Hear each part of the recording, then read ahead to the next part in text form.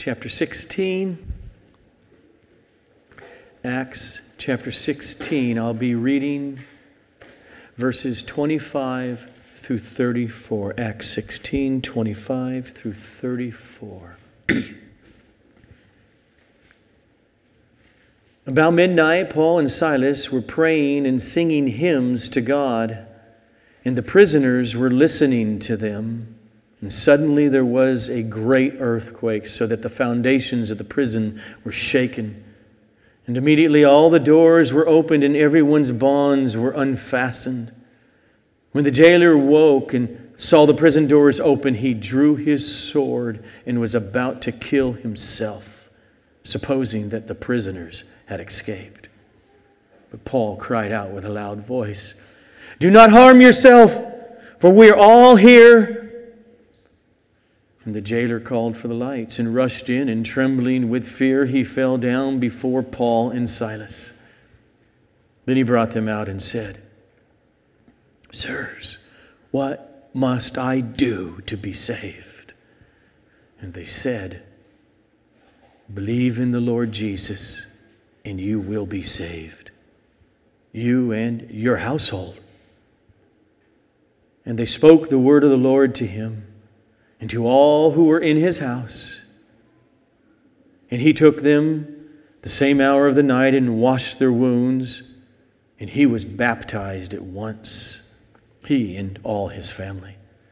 Then he brought them up into his house and set food before them, and he rejoiced along with his entire household that he had believed in God.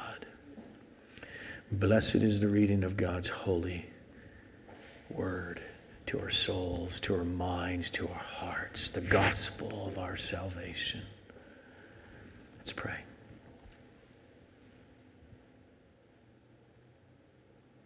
Father, we thank you for the profundity, the depth, and the simpleness of the message of the good news of Jesus Christ, who saves souls, that even a child can grasp it. You are good. Let your gospel sing in our hearts to the glory of Jesus this morning. Amen.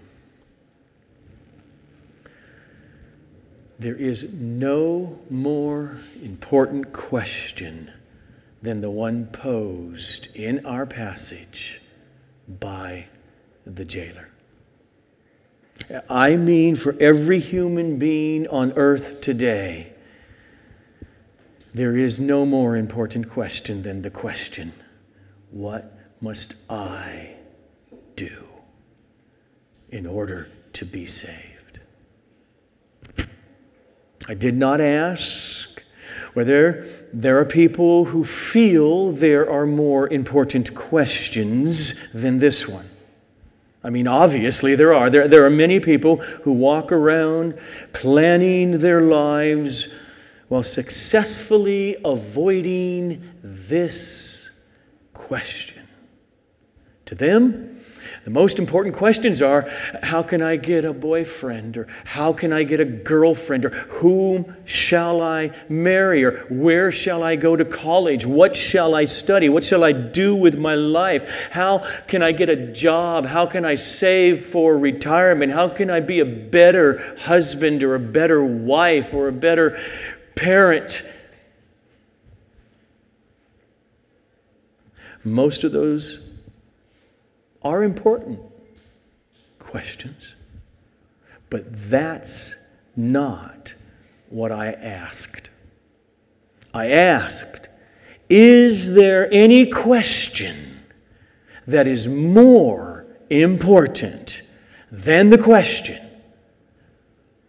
what must I do in order to be saved? Now, last week, I held off from dealing with that question, which is right there in the text over these last couple weeks, because that question, along with the answer that is given, are so huge and central.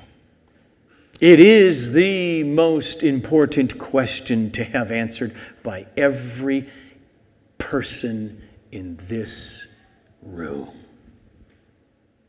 and in all the world.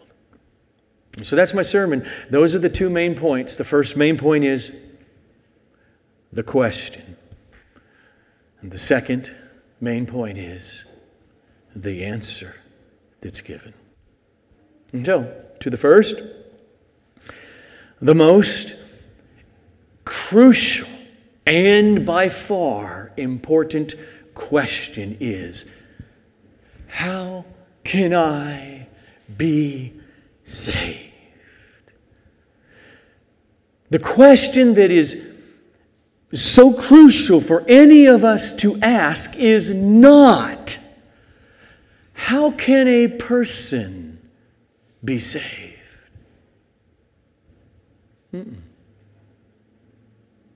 The most important question is to ask, how can I be saved? And there's a difference. In other words, this is not just an academic question about Christian doctrine. It's a very personal question to a soul who is overcome with his or her need to somehow be delivered or saved from God, and thus somehow made right with God. And so let's go to the passage. Let's go to the man who asked the question. The jailer, it's after midnight. He was awakened by a very large earthquake. We Californians know what that can feel like. Even a month ago, we had a couple of them. And this one was probably bigger. And those were 7.2 or something like that. So big that he had to run to the jail, and as he got there, his worst fears were realized. That earthquake popped the jail cell doors open, and he assumed thus all the prisoners had escaped, and he grabbed his sword, and he's about ready to kill himself because he's going to die anyway. He will be put to death, but he will first be tortured to death, so he wants to end it quickly. And all of a sudden he hears a loud voice crying out from the dark, from one of the cells, "Don't harm yourself! Look, no, we're all here!" And so he called for the other guards to come rushing in with their torches, and he saw that it was true. And he went to one of the cells, and he fell down on his face before Paul and Silas in stunned awe. Now, the jailer, he already intellectually knew something about these guys and why they're there, and they've been there in town for probably at least a week, and hearing this demon-possessed girl keep advertising. He knew that these Jews who were preaching about the God of the Jewish people and their scripture, that there's salvation to be had. He kind of knew that's kind of what they're about. He had that in their minds. But now these events have led this man to a personal crisis, which caused him to come to terms with God for himself. And that's why the question that he asked is in the first person.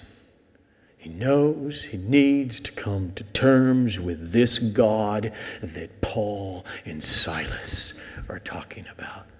And so After he brings Paul and Silas out of the prison and over to his house, he asked the question. But not just that. He asked the question in the most serious and urgent way. I mean, he knew he was just about to die and kill himself.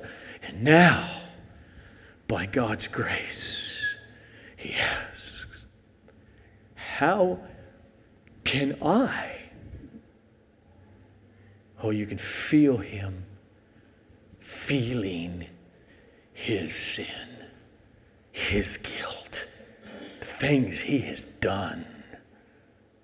How can I be saved, sirs? Think about what happened. God awakened. He awakened this man from his spiritual sleep, not just his real sleep, which he did with the earthquake. He awakened him from his spiritual sleep to reality. And that's why he sincerely asked the question. And that there, it actually points to the reality of others who are nowhere there, seriously asking the question. Those who remain unsaved and they don't realize their real need of being rescued from some terrible future. And because they don't realize it, that's how they go along day by day and month after month and year after year in their lives, pursuing all kinds of things, money making, more toys, whatever makes life enjoyable, or comfortable, or tolerable, on their way to certain death and a judgment that is to come, because they're not where the jailer is now. They're where the jailer was. But whether those people feel it or not, there is a holy God who created them, and in front of whom they will stand and give an account of their lives. As the New Testament declares, Paul said, every single one of us have sinned and fallen short of the glory of God. And the wages of our sin, what our sin has earned us, the paycheck is coming. The wages of our sin is death. But then those words, but the free gift from God is eternal life in Christ Jesus our Lord. And so this big question is not just a question all should ask. It is an urgent question. Because every single one of us in this room, no matter how young or how old we are, every one of us is just a breath away from eternity. In fact, thousands upon thousands upon thousands of souls have fallen into eternal ruin just over the last 4 or 5 weeks because they did not ask this question in time.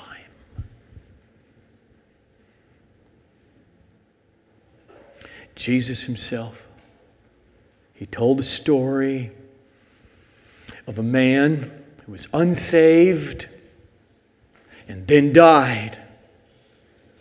And the man sees a saved man, Abraham, on the other side of a chasm. And Jesus says, the man said, quote, then I beg you, Father Abraham, to send him Lazarus to my father's house there on earth.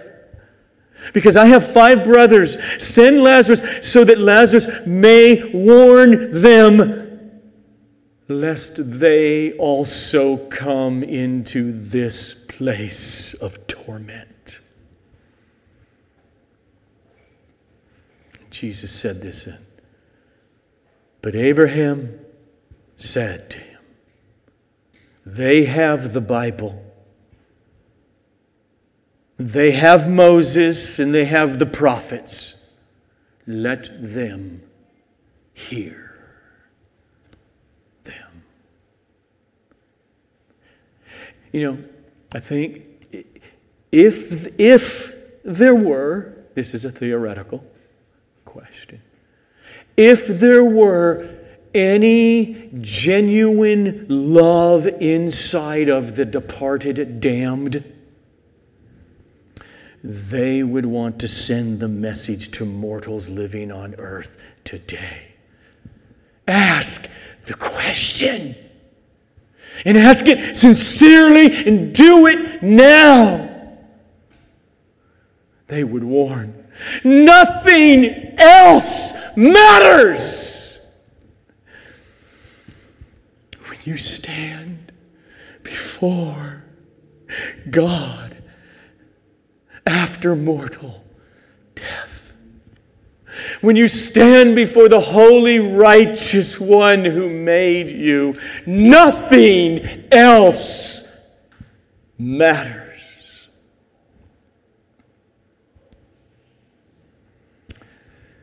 Now, don't mishear what I said.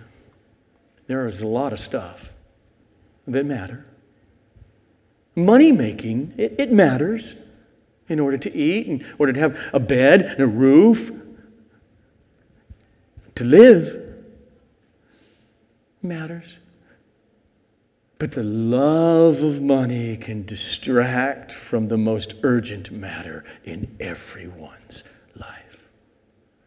Health matters. I mean, the older many of us get, the more we even think about that. I should maybe work out more, and I should lose weight, and I should eat more healthily, and maybe it will add another 2 or 5 or 10 or years to our lives. And those are numbers of more years we can see our grandchildren whom we're holding right now, and that's a desirable thing. And okay, that matters, but it will not do us any good when we stand before the righteous judge of the universe.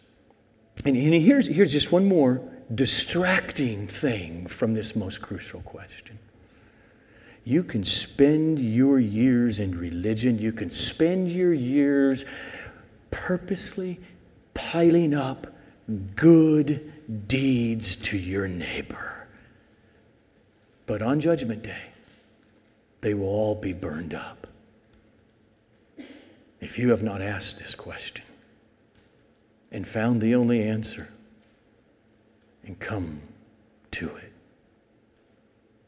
Because no sinner, no matter how many good deeds, you won't be punished for good deeds.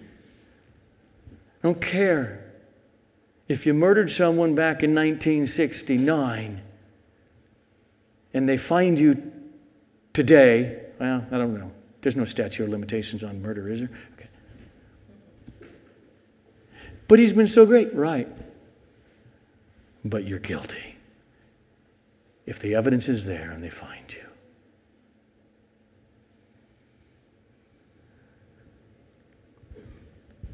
No sinner can be saved by the law of Moses. The only thing that will matter on that day to which we are all headed is this. Are you saved? Have you been reconciled to God? And here's one other thing to notice here in our text. The jailer, he asked the question very personally.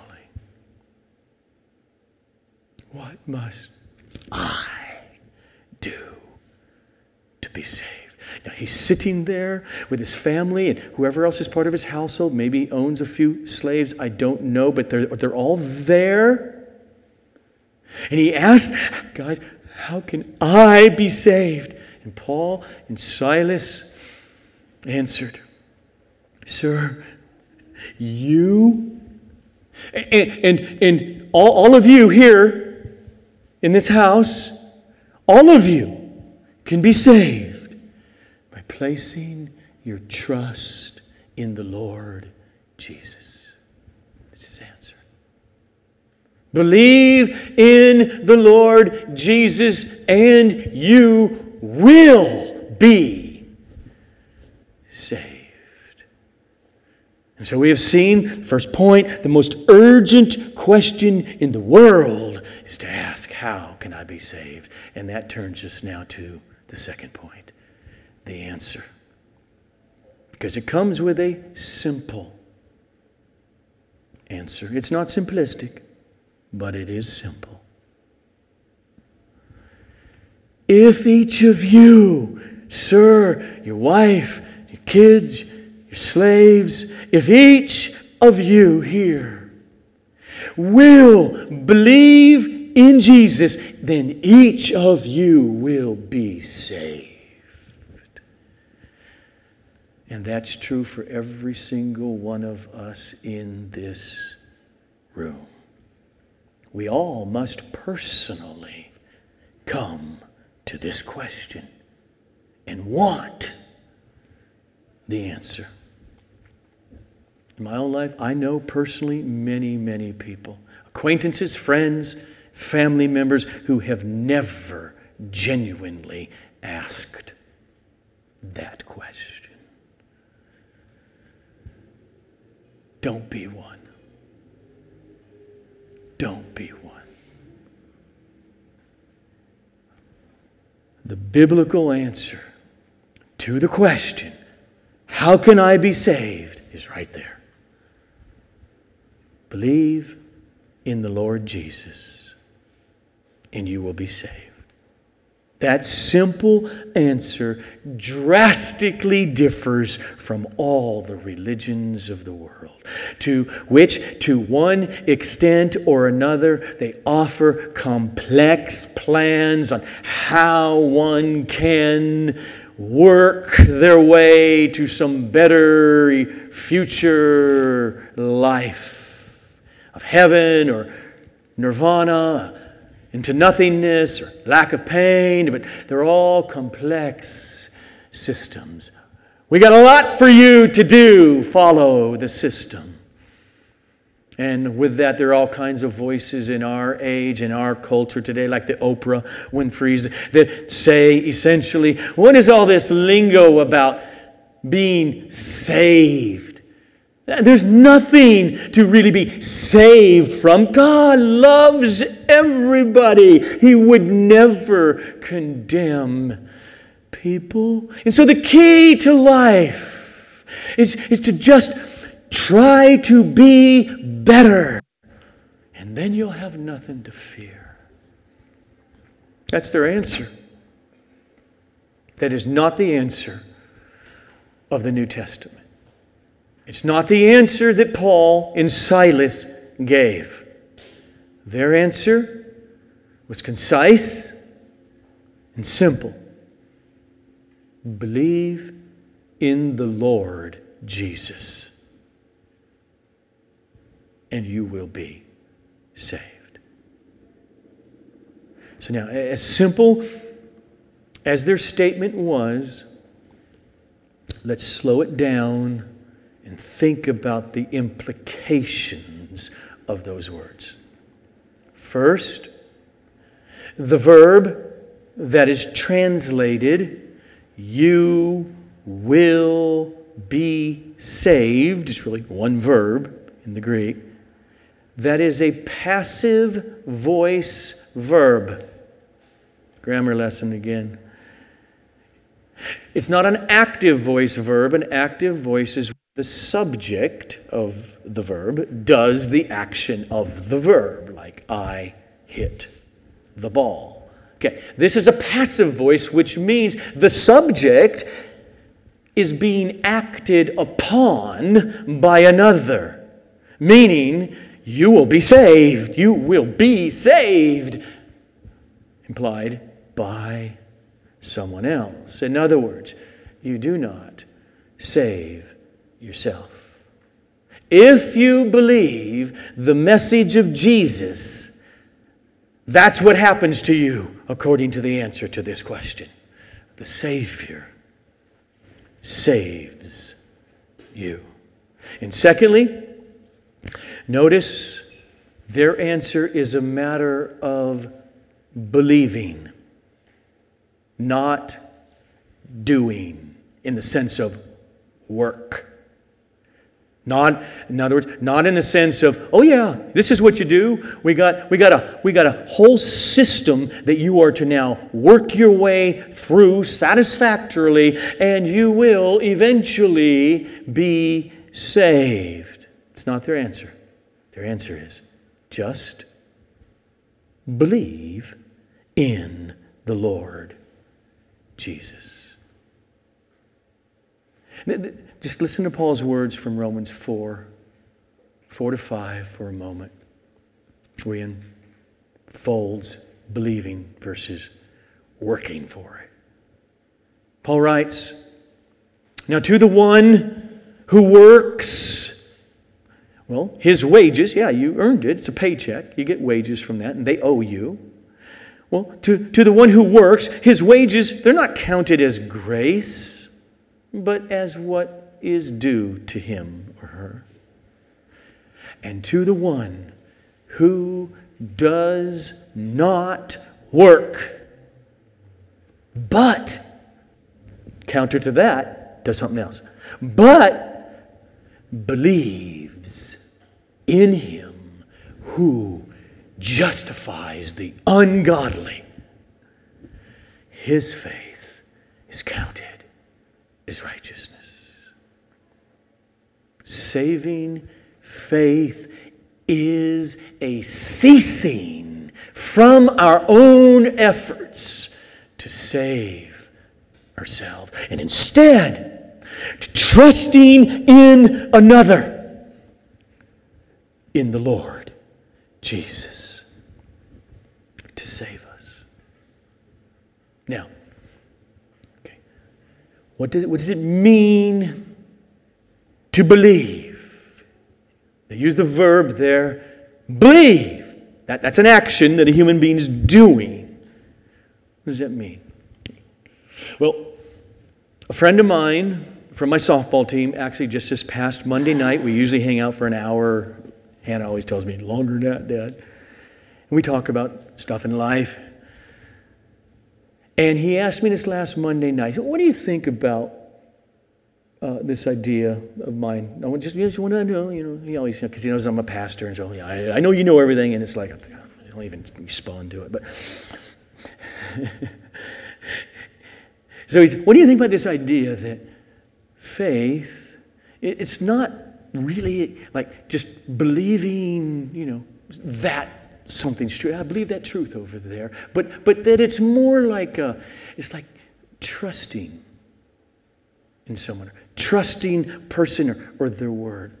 And so I said, Doug, that's not just a novel idea that you came up with, but that is at its core what faith, what to believe means in the New Testament.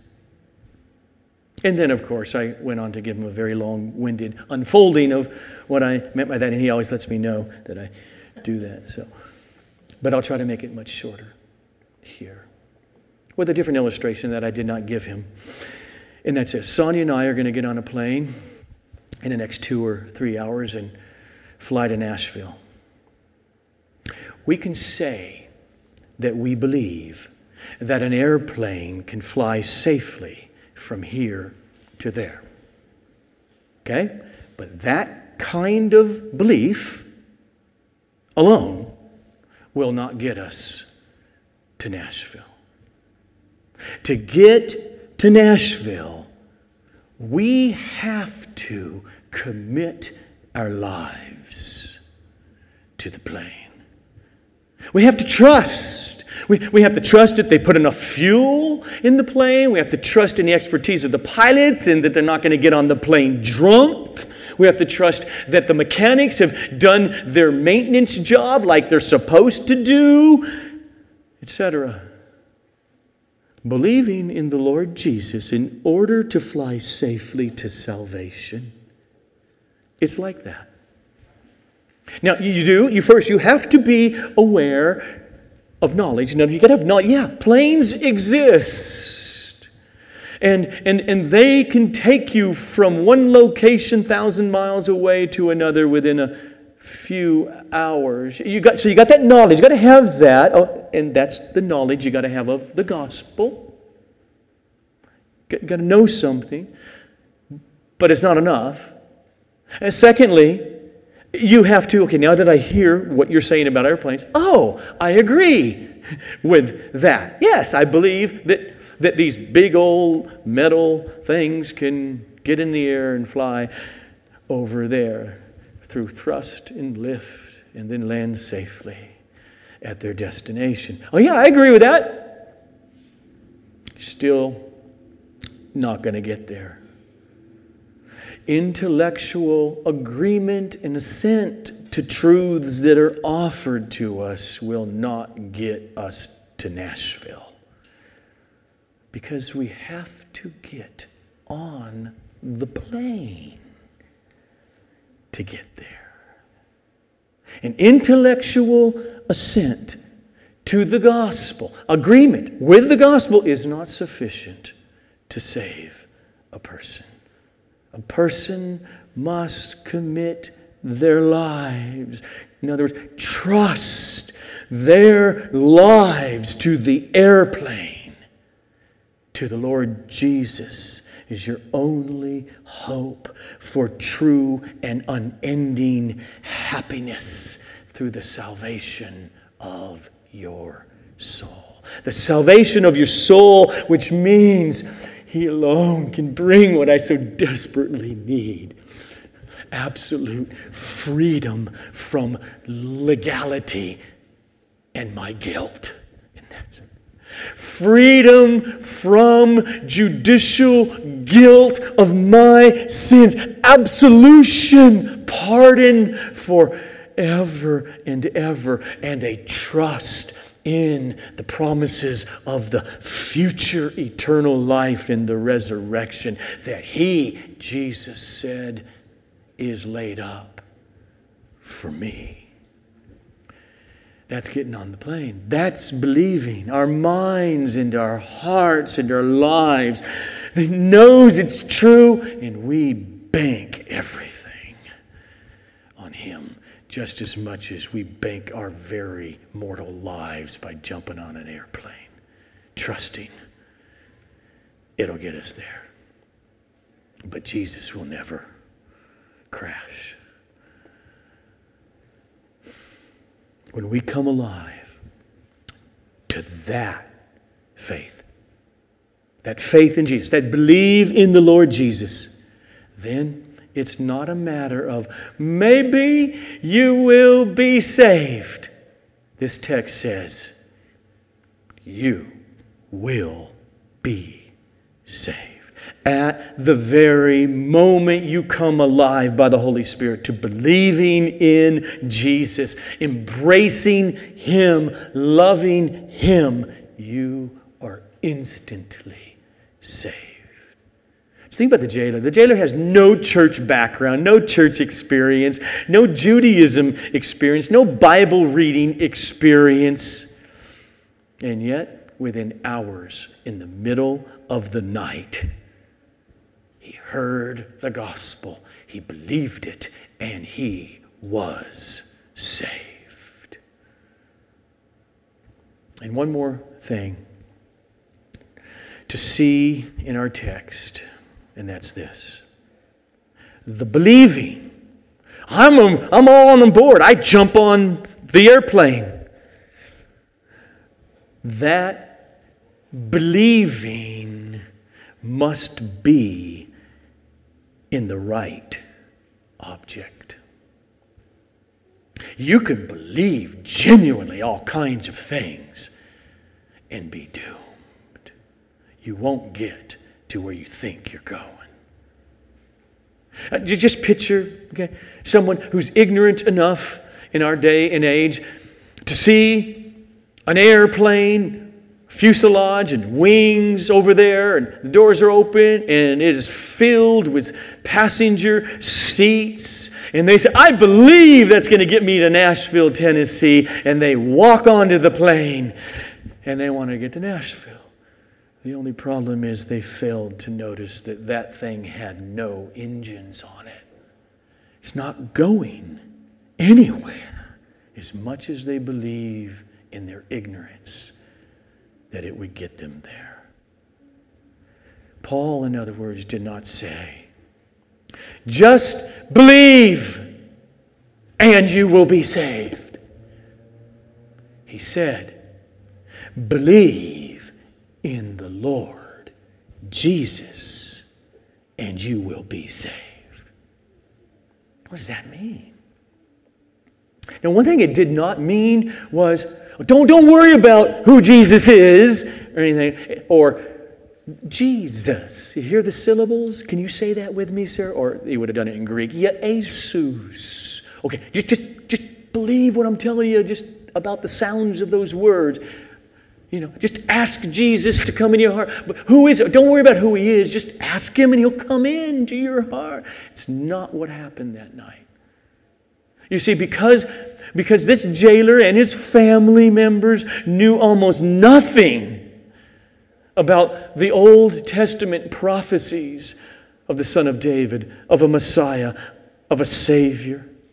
Because he knew almost nothing about the historical figure who was killed on a Roman cross about 20 years earlier. He knew nothing about the meaning of Jesus' death and his bodily resurrection with eyewitness testimonies. Because of that, Paul and Silas went on and on and on that night, teaching and preaching and unfolding these truths to them. Verse 31, 32. Believe in the Lord Jesus, and you will be saved. You, and every one of you here, that's what he means. You and your household. And they spoke the word of the Lord to him and to all who were in his house. Who knows, an hour, 2 hours? They spoke and unfolded, unpacked. That's how people get saved. Through hearing the word of God, as Paul said in Romans 10. You can't be saved if you don't believe, if you don't have faith.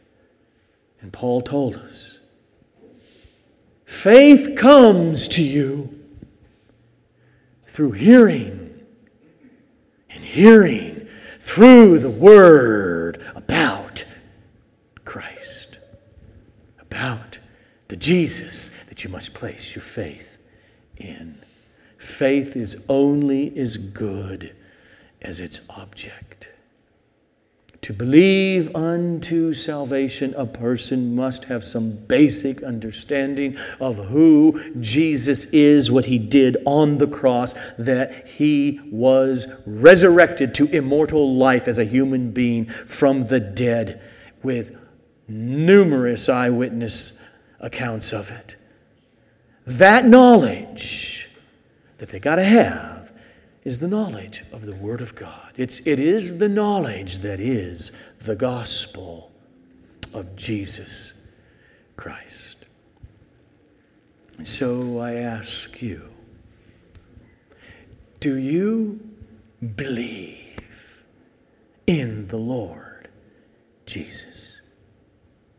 I mean, do you believe so that you cannot help but walk onto that airplane and entrust your life and your eternity to Jesus?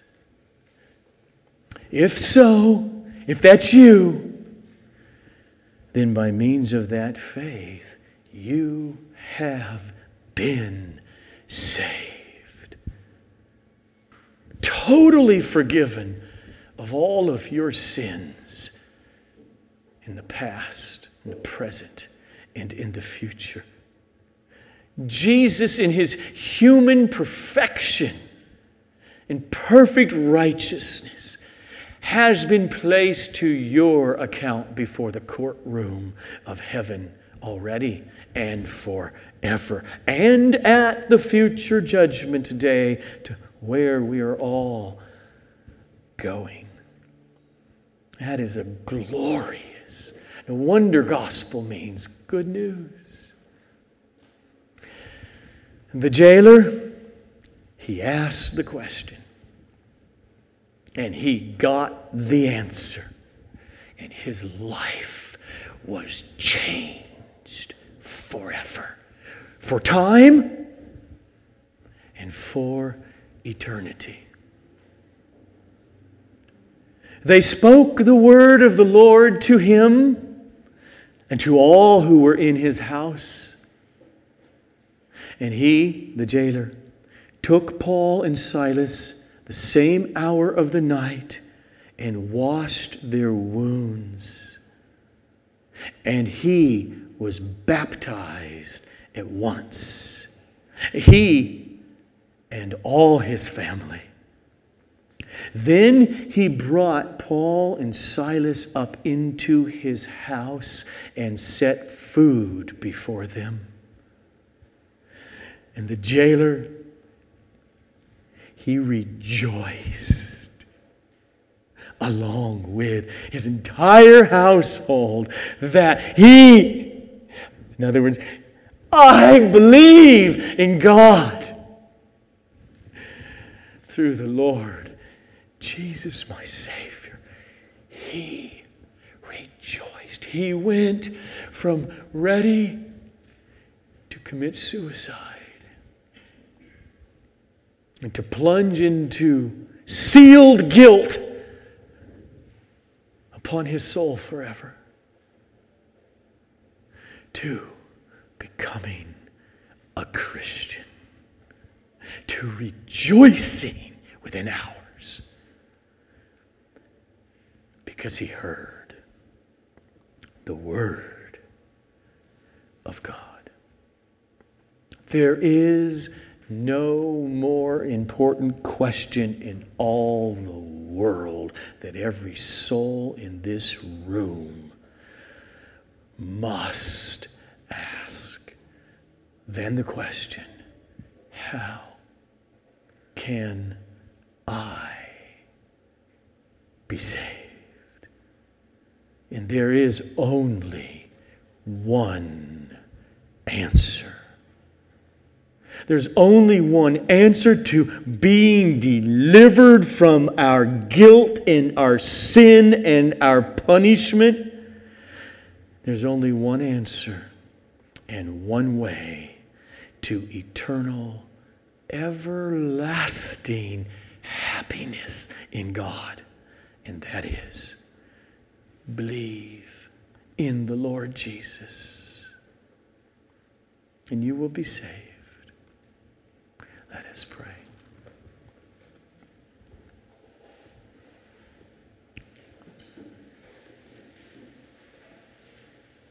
Father, we thank you for the gift of your Son, that you have sent him. You didn't spare his life. You sent him to be slaughtered because of our sin, to bear our sin, to take our deserved punishment, so that all who will believe in him will not have to. And Lord Jesus, you willingly went to that cross. And we know that justification is ours now. We know it, for you have conquered death your sacrifice was satisfactory.